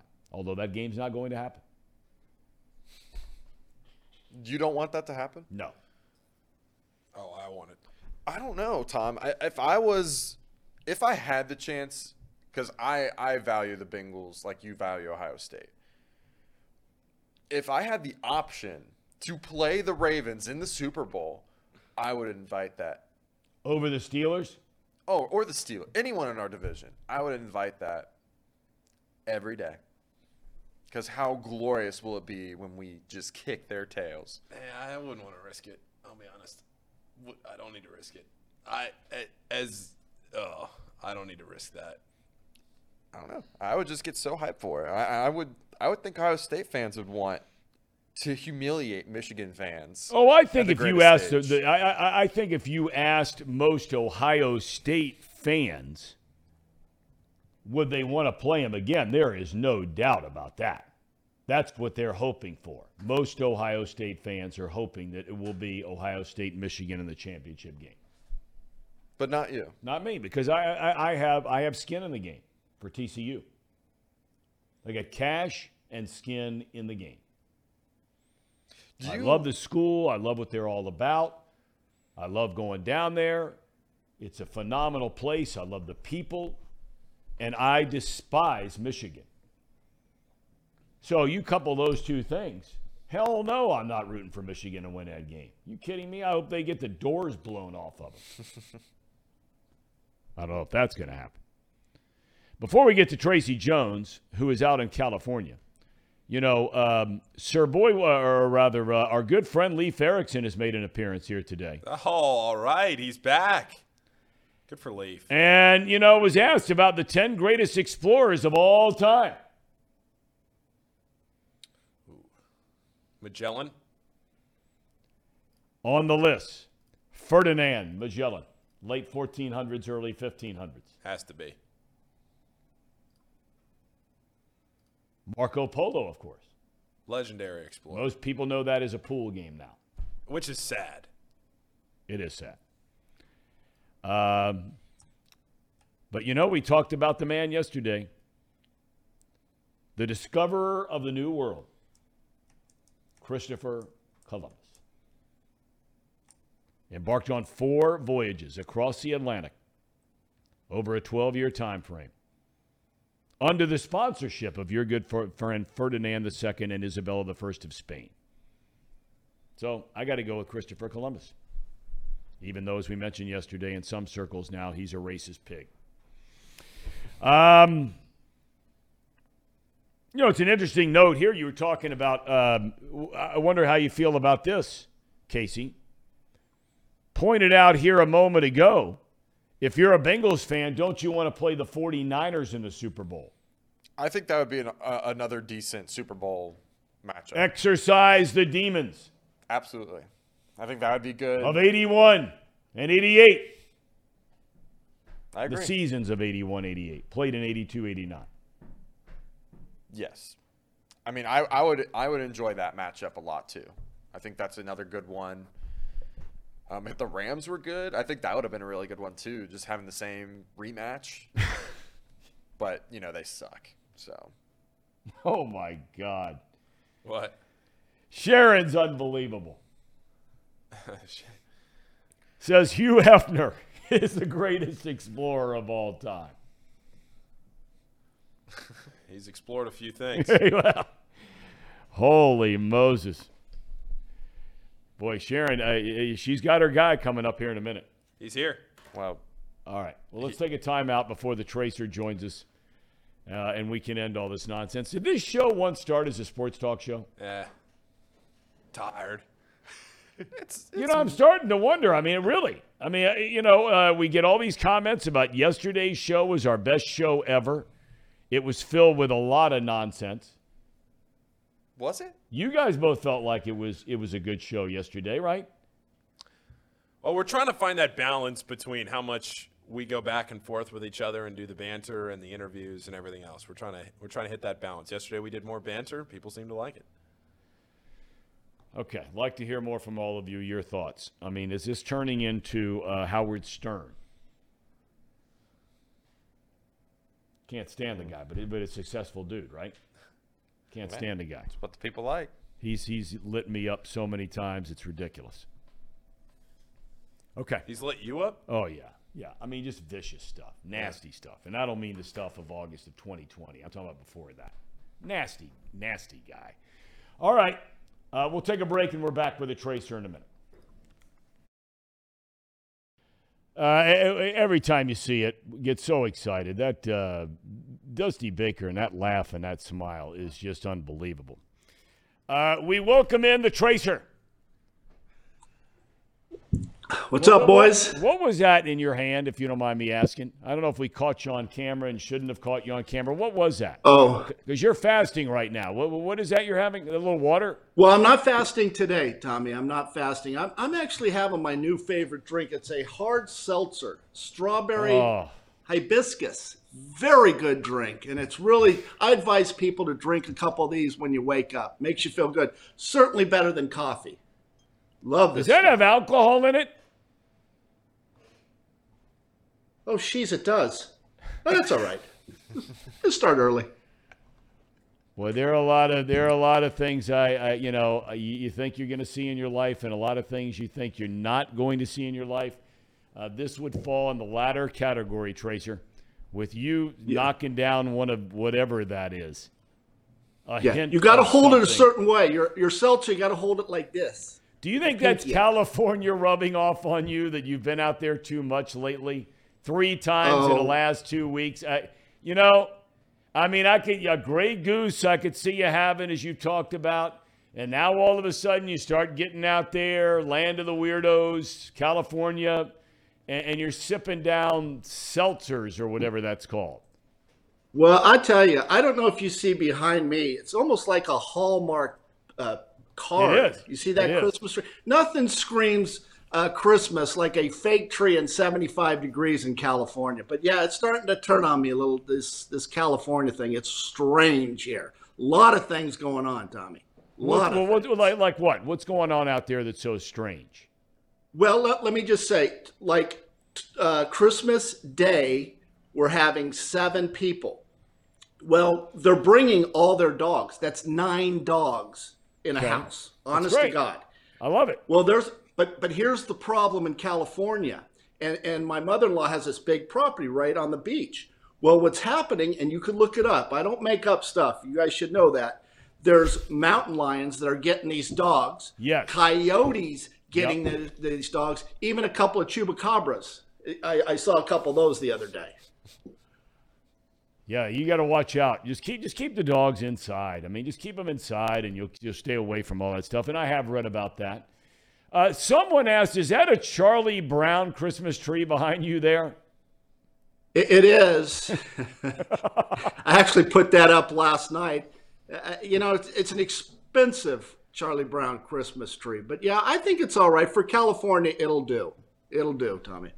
I need your help here a little bit on something, because right before we went to break to bring you on, I need to ask you this question. This show theoretically started as a don't even get that on camera anymore. This show theoretically started as a sports talk show. It is starting to slip into that always dangerous fine line of being more entertainment than sports. If you were the program director of this particular show, where do we go from here?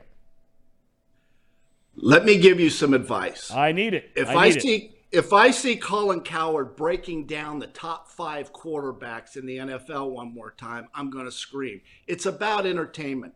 You have someone in myself, Tracy Jones, who can talk about a lot of things. Tracy Jones can talk about politics.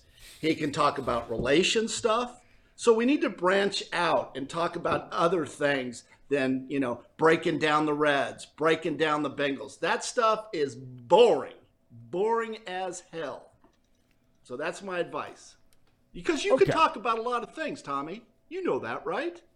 I know, but I mean, for example, okay, so yesterday, for example, I sort of went off on a couple of things politically, right? We were talking about Twitter and Elon Musk and the dumping of these Twitter files, and some people write, and I mean, they love it, right? They love it in the chat room, and then other people are like, and I can relate to these people a little bit, okay? I can relate to them because I have to say, it has changed my opinion if you don't agree with somebody politically. And let's use Bruce Springsteen as an example, okay? Okay. When I was a kid, I mean, I remember when I was in college, I went to see Bruce Springsteen in concert 3 times in a week. I used to love Bruce Springsteen, and when you went to his concerts, if anybody's ever been, he is without a doubt the best concert you're ever going to see in your life. He pours out everything he's got, great band, great music, great energy, great fun. But then all of a sudden, I went to a couple of shows, and it's all about the politics. And it's not the politics that I necessarily agree with. So I've gone very south on Bruce Springsteen. I wouldn't pay money to go watch him ever again. So my fear is we're trying to build up this show. If I start spewing on some politics and 40% of the people that are watching and we're trying to build a thing up don't like it, are they going south on me? No. Again, I'll give you some advice. Tracy Jones will give you some advice, okay? What happens when you're standing in the middle of the road, Thom? You get run over, right? Either take a side. I'm like this. I've marked off some friends because they're libertards. So I push them to the side. I'm not a liberal guy. I'm a conservative guy. California used to be the greatest state. And because of the liberals taking it over and doing some crazy ass things, it's unbearable and it's an embarrassment. So I think you should talk politics because you're very smart and you can educate people. The whole thing with Twitter, Elon Musk to me is a hero. I mean, he restored free speech. It's funny about the liberals. They get all upset, now that they're being kind of pushed to the side for 2 years, for 3 years. Twitter completely destroyed the conservative voice, and now it's back. And of course, the liberals, the Democrats, they don't like that stuff at all, do they? Well, that's a point I made yesterday, just to lay it all out there and let everybody make their own decision about what happened back in 2020. Let them decide, okay? Right. Let people decide once they read it. How's that vaccine working? How's that vaccine working for everyone? Is it time to get another 5th booster? This time when you get that booster, it's going to work, right? You know what? It's interesting you bring that up. I read an article 2 days ago where 79% of the population that has had the vaccine, 79% of the population that is due for a booster has said, no way, not a chance. Doing it. Not doing it again. Well, it's not working, right? But Fauci said it. The head of the NIH said, if you get the vaccine, you can't get COVID, right? Our president, Joe Biden, said, if you get the vaccine, you can't get COVID. That was a lie, Okay, and you people need to understand this. To have kids vaccinated is criminal. Kids have better chance of drowning than dying of COVID. You know, I believe in natural immunity. If I am a healthy 62, almost 62-year-old male, if I go down with COVID, we got problems, people, because I'm pretty healthy. So, you know, it turned out wasn't as bad as people thought, right? So I don't want to get too much political, but if you ask me, I'm going to tell you. Okay, well, you know, Sharon, who only shows up on this show, she only shows up on the days when Tracy Jones is coming on. And I mean to tell you, Tracer, I mean, she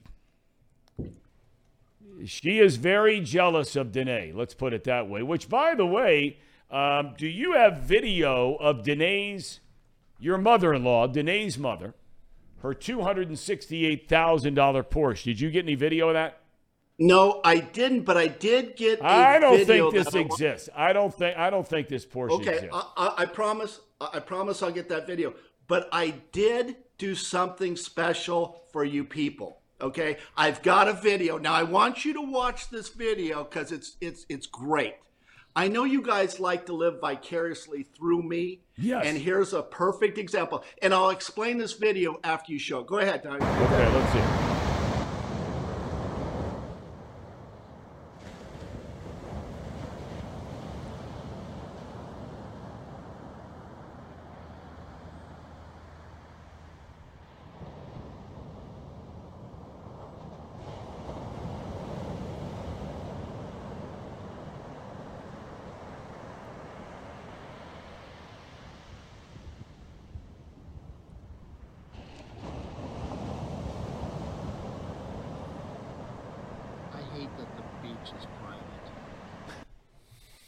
Is that incredible or what? Yeah, it is. You know, I got to tell you, what I'm going to suggest is Casey, Paul, Ham, and Egger say good morning to Tracer. You haven't even said hello yet. Good morning, Tracer. Tracy, how are you today? That video was for you two Ham and Eggers. That right there, what you saw, that's one of the 5 oceans. That's called the Pacific Ocean. You guys will never get that far west, but I thought I would bring it to you people and show you how we live on the West Coast. That is, Thom, right? Tell them that's the Pacific Ocean. That's what it's called, and I have been a regular swimmer in the Pacific Ocean many times in my young life. I get in that water. I don't care how cold it is. Other guys are in there in wetsuits. Not a real man. No, I'm in there with no wetsuit. You know what I want to do, though, is, Casey, I want to save that video, okay? Save that video, because I think that would be perfect for when things get a little worked up around here. When I was watching that video, it reminded me of, like, when you have YouTube TV, how sometimes the commercial doesn't show up for whatever it is, and this is a zen moment, and they've got panda bears rolling, frolicking around, or they've got just some video of the rainforest or whatever. We got to keep that so when things get a little worked up in here, we can just drop that in and everybody take a breath. We can all remember Tracy Jones' trip to California. I'll be honest. Wasn't that soothing? Wasn't that a great video? Very. Yeah, when you're looking for like white noise, right? If you're trying to go to sleep and you're looking for white noise, either flip on the rain or you flip on the ocean. And I'll be honest, sitting here listening to that was pretty soothing, Tracy. Good job. It was all right, wasn't it? That was pretty good. Sharon wants to know, Tracy is at a random nude beach in Southern California. Clothing is always optional in California. So there are times when I'm feeling that it's not too cold. I don't want shrinkage on the tripod. Sometimes I'll just take off my clothes and just walk up and down the beach. And people really don't care. They just kind of just mind their own business. You know, that liberal stuff out here. Anything goes. Just ask my wife. What do you mean, ask your wife? Well, she's just, you know how she is, kind of free spirit. Whatever goes, goes. You know, live for today. Don't worry about tomorrow. Yeah. It's that, you know, the California. I'm sure you dated many California girls, Thom. Go ahead. We'll leave that be. We'll leave that be. Tracy, these are good. What is your big? Tell me what did he say? The seltzers were really good. Oh God. Tell me what it's going to be like at your mother-in-law's house on Christmas morning. Will there be any? You talked about some people coming over. Are there going to be any young kids that are there? I mean, your kids are grown, the whole deal. So no little kids running around, open presents, that kind of thing. So you're just sitting around drinking seltzers and talking about Gavin Newsom, or what are you doing? and a couple of bottles of Silver Oak, actually. Yeah, right. Yes, of course. Polly, Casey, forget it. You think about Boone's Farm. We'll have Silver Oak. But yeah, there'll be 7 adults, 9 dogs, and poor Tucker. I mean, Tucker's used to just kind of a calm place. My wife's twin sister has a dog, Zoe. And all that dog does is want to hump Tucker. It's a girl dog. That's not even possible, is it, Thom? Is it one of those transgender things? I don't know. It's the nudicles. Yeah, those nudicles have to be the head of the party, though. I mean, let's face it. If you're another dog of the other 8 dogs of the 9 that are going to be there, and sometimes we go somewhere and we see a gift that maybe a family member received from somebody else, not in your family, but somebody else, and you're like, man, that would be a pretty cool gift. If you're one of those dogs and you're checking out Tucker with the nudicles, you got to be saying that's a pretty cool gift from my main man, Tracer. Oh, it's a big deal. I'm not going to lie to you. I mean, that bull mastiff, I overdid it on the nudicles. Those are way too big for Tucker's only 8 pounds. I mean, those nudicles got to weigh 4 pounds each. But he'll sit there and those dogs, the other 8 dogs, will just check out Tucker all day long. And Zoe, that girl, maybe that's why she likes Tucker so much. Maybe it's the nudicles. Well, I got to believe it is. So what will it be like, though? I mean, I was stereotyping there about the, you added the Silver Oak and the you got the beach out there and everything, but did you get your wife anything special? Maybe I shouldn't ask you that because in theory, I know she very late at night, she goes back and downloads the show on a podcast, so it'd be giving it away. But anything you've said to her that, honey, I could really use this year? She did get me handkerchiefs. That's what, I swear to God, she got me like 8 handkerchiefs. I got a rather big nose, Tommy, so I'm always blowing my nose and shit. So I got 8 handkerchiefs. I already got them. She didn't even have to wrap them. As far as Danae, I think I've done enough for Danae in the last 3 months. Don't you guys think? I mean, I've taken her on vacation after vacation after vacation. I think she's had her presents. We're going to cut it off. We're up there in age. I don't think we need to exchange presents. I don't think so. I mean, it's for the kids. Well, Tracer, I need some help. If you're not going to get your Danae anything, I need help. I need some ideas. Okay. I have no gifts for my fiance. Okay. And I have $100 to work with. What do you think I should get her? I'll tell you what I got Danae a few years, actually, when we first started dating, and we both enjoyed it. It was kind of a gift for both of us. Were handcuffs. I tell you, she liked it. I liked it. And then also maybe a blindfold. Casey, what about that? Casey? I think that's a fantastic idea, Casey, and you could probably find budget versions too. Probably don't even need to spend the whole $100. Well, it would be a great gift if I didn't already have that. I mean, Casey! Ham and egger! Zinger! Bastard! Oh, that's up. It's always the shy ones, isn't it, Tommy? There's no doubt. No doubt. I mean, Casey, he'll have to. We have to watch his shot clock. I don't know if you're familiar with this. It's been introduced. Casey sometimes will take a little while. He's thoughtful. He's accumulating and assembling his thoughts. So it'll take him a little while to kind of get there. So Paul, in a very cruel act, has come up with a shot clock for Casey, that if he can't express what he's saying in a certain amount of time, then the shot clock buzzer goes off. I mean, it's really mean. I'm not surprised. 24-second clock. Yeah. Xavier guy, not surprised at all.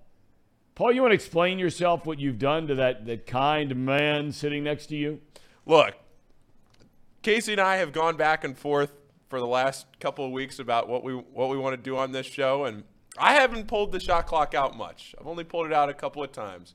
Only in emergency worst case scenarios. All you have to do is one time and you chop a man at the knees. Am I right, Tracer? You cut a good man down. Yeah, you're not a very good friend, Paulie. You got to stand up. Hey, I'll tell you something else. You're not going to get one of those rings. You know what I'm talking about? Casey? What ring? What type of ring are you talking about? Never mind. I'm talking about it. Not that goes on your finger. What else you got there? Well, I was thinking of something more like clothing I could get her. She really likes clothing. I don't know if you have any ideas. For under $100 here. Yeah. Right? Yeah. Okay. What about some lingerie? What about something like that? Some lingerie? What size is she? What size is she? Is she a D, double D, G? What is she? I think her mom is watching this show today, by the way. Casey's dad is watching this show too. Right. I'm more worried about her mom. Yeah. What size is the mom? Get her some lingerie.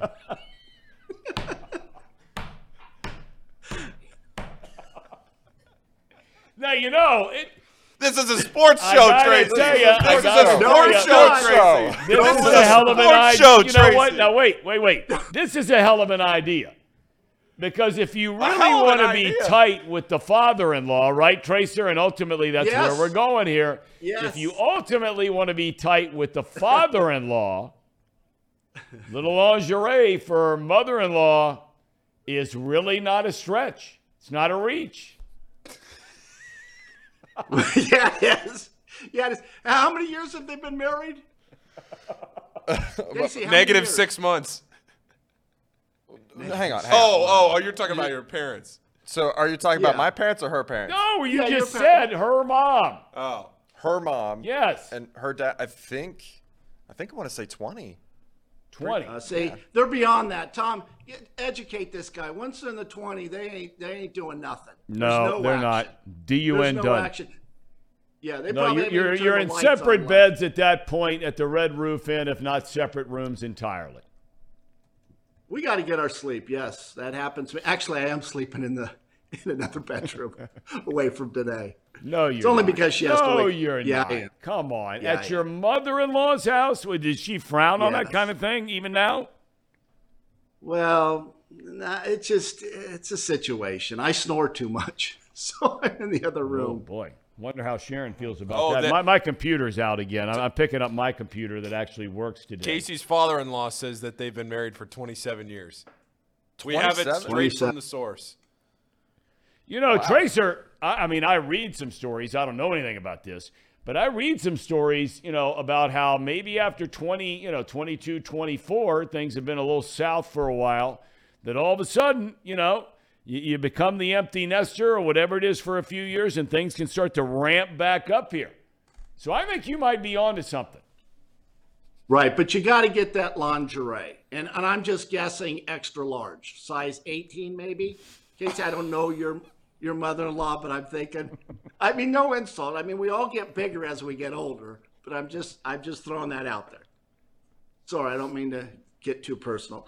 Let me get some of this seltzer. Boy, this is good. I tell you what, I'm getting a little drunk, Ty. Hit me hard. You know what? Hit me hard. I mean, I know that, the song about it's 5 o'clock somewhere. I mean, it's always 5 o'clock in California, right? Always. Well, yeah, but if you're cracking the seltzer here at 8 o'clock in the morning, there's a problem. I bet you could find some others probably within 3-4 doors down. How far is her closest neighbor before we let you go? Because that video Is that right outside of her house? Because, I mean, there wasn't a soul in sight there. Yeah, it's right on the water. There's probably, I don't know, 100 yards next neighbor. Wow. So it's a big, and that's why I'm saying we bring out the 9 dogs. They start running the beach, right? The dogs, all of a sudden a mountain lion gets them, or a coyote, or a chupacabra, and now we're down to 7 dogs, right? So we got to be real careful. You don't want that. You don't want that. You got to be careful. So, Tracer, we won't see you again until Tuesday. So we wish you and Danae and your mother-in-law and all your kids and everybody a very, very Merry Christmas, my man. Merry Christmas to everyone. I appreciate you having me, and I appreciate everybody watching. And I just feel it's my higher purpose for you people, you ham and eggers, to live vicariously through me, and I will continue to produce videos that I hope are entertaining. That's my goal next year. And the goal for next week is going to be video of that Porsche, okay? I will. I'll get it done. Maybe she'll give it to you for Christmas, and you can drive it home instead of taking that train. I'd be too nervous. I'm a horrible driver. I wouldn't drive something like that. Oh man, now you talk about some fun. If you could guarantee it that the weather would be okay and the roads would be good, to just unleash that Porsche coast to coast and let it rip. Now that's fun. It's a big time car, no doubt about it. For a big time guy. All right, boys. All right, buddy. Tracer, adios. Merry Christmas. Great to have the Tracer. So there you have it, Casey. You got the advice from our main man. I just want to let everyone know. This is not good, I can tell. This is not going in the Not right direction. going well. Are you sure you want to say whatever you're about to say? Be very careful. We're giving you an out right Casey. now. I'm giving you an out. I was just trying to say that my mother, oh God, my father, justifying. My father-in-law, my fiance, were all listening to that whole segment. Well, and I'm dead. We'll just put it like that. I might be dead. So this is my last show. It was great working with all of you. What are they mad about? Before we get out of here, and we're getting short on time. I mean, they all know it's tongue-in-cheek, right? I mean, come on. And my sister. Oh, my God. They're not really mad, right? No, I don't think so. I hope not. Okay, look, on a serious note, couple things here. We're game planning as to what's going to happen here tomorrow. We do this show every single day here in downtown Hamilton in our beautiful Chatterbox Sports Studio and offices. But as many of you locally well know, now Jolly out in California and the rest of you guys in Idaho that are dialed in watching on a daily basis, you don't care. But we're talking about the weather here, and they're talking about temperatures making a major drop-off. It's in the mid-40s today, talking about being wind chill minus 30 tonight. Lots of snow coming into Cincinnati, at least in theory. So, look, we don't know what it's going to look like or what our show's going to look like because we're not sure everybody can get in here tomorrow, so we might be doing it remotely from home. We'll see, but we'll do the very, very best we can to get on the air. The other thing I want to say is, and Tracy was talking about, dogs. But look, if there's somebody, a person out there, if there's a stray cat, stray dog, whatever it might be in your neighborhood you see out there, these temperatures are not fit for man nor beast. If you can do anything to help anybody tonight or tomorrow or the next day when it's supposed to be really cold, please consider it. Please. We're also very blessed and fortunate that we have a roof over our head, that we have shelter, warm in the cold, cool in the heat. A lot of people and some kids and animals and all that kind of thing, they don't have it. So please keep that in mind. I would beg of you to please do so. Open your hearts, your homes, your wallets, whatever it might be, your time to help those that are less fortunate this time of year and every day. Okay, we have a cherry on top. We do. A cherry on top presented by United Dairy Farmers. It's another thing, the music. You ought to just have is like that Zen moment.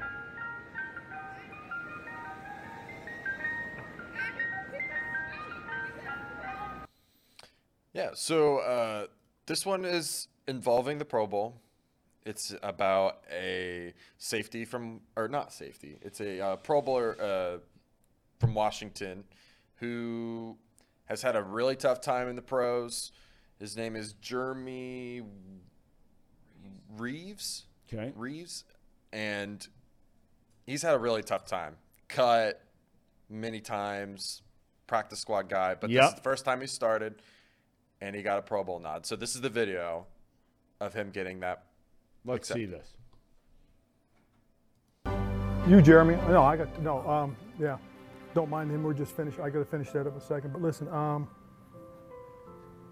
congratulations. You're the Pro Bowl special teams guy. You're the starter.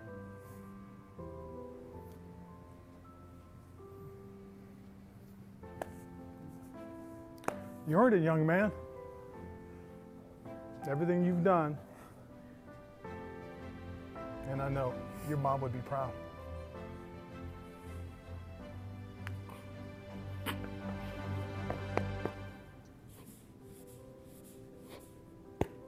You earned it, young man.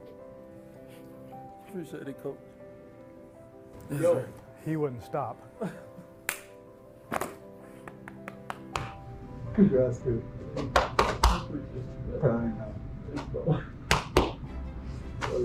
Love you too. Thank you, man. All right. Nah, you earned it. Like I said, man.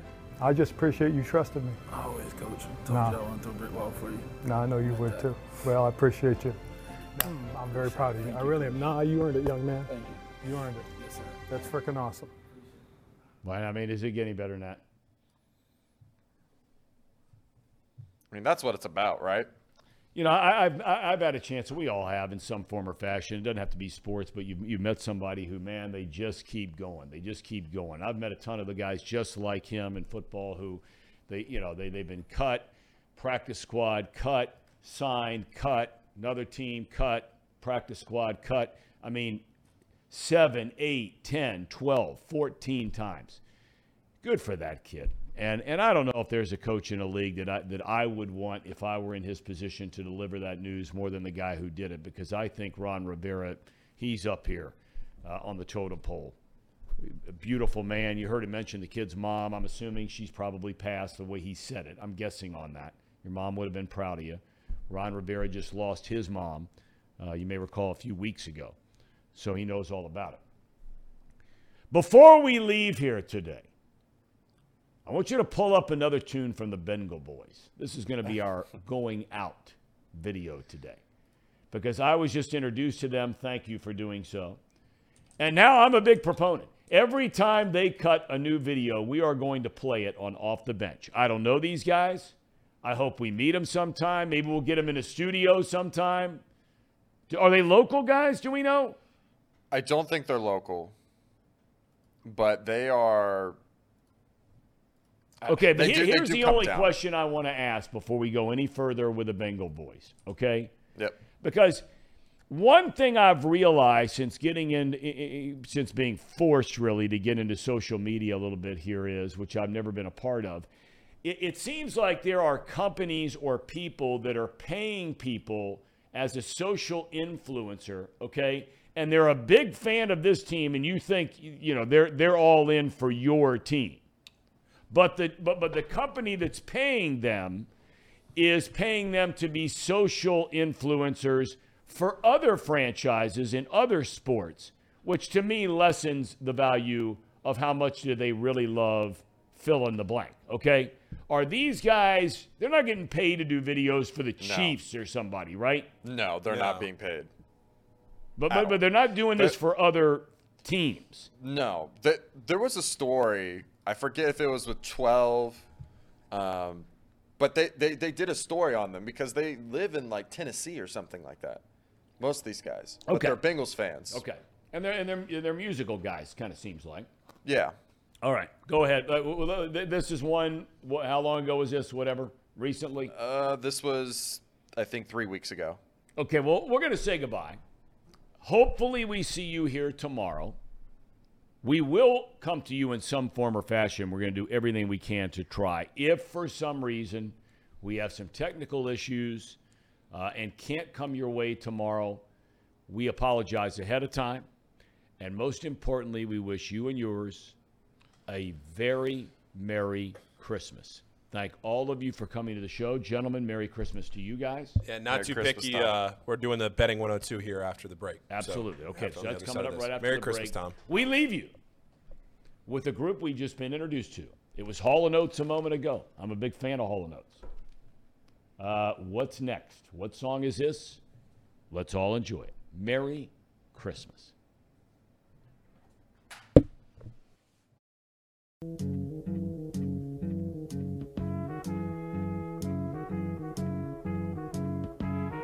Gonna win that game for you, baby. It's 1st and 10. King Henry pounds the middle. Before you know, it's 3rd and long. Well, Tennessee thought you could ride the run game. DJ and BJ proved you wrong. Sam Hubbard and Hendrickson.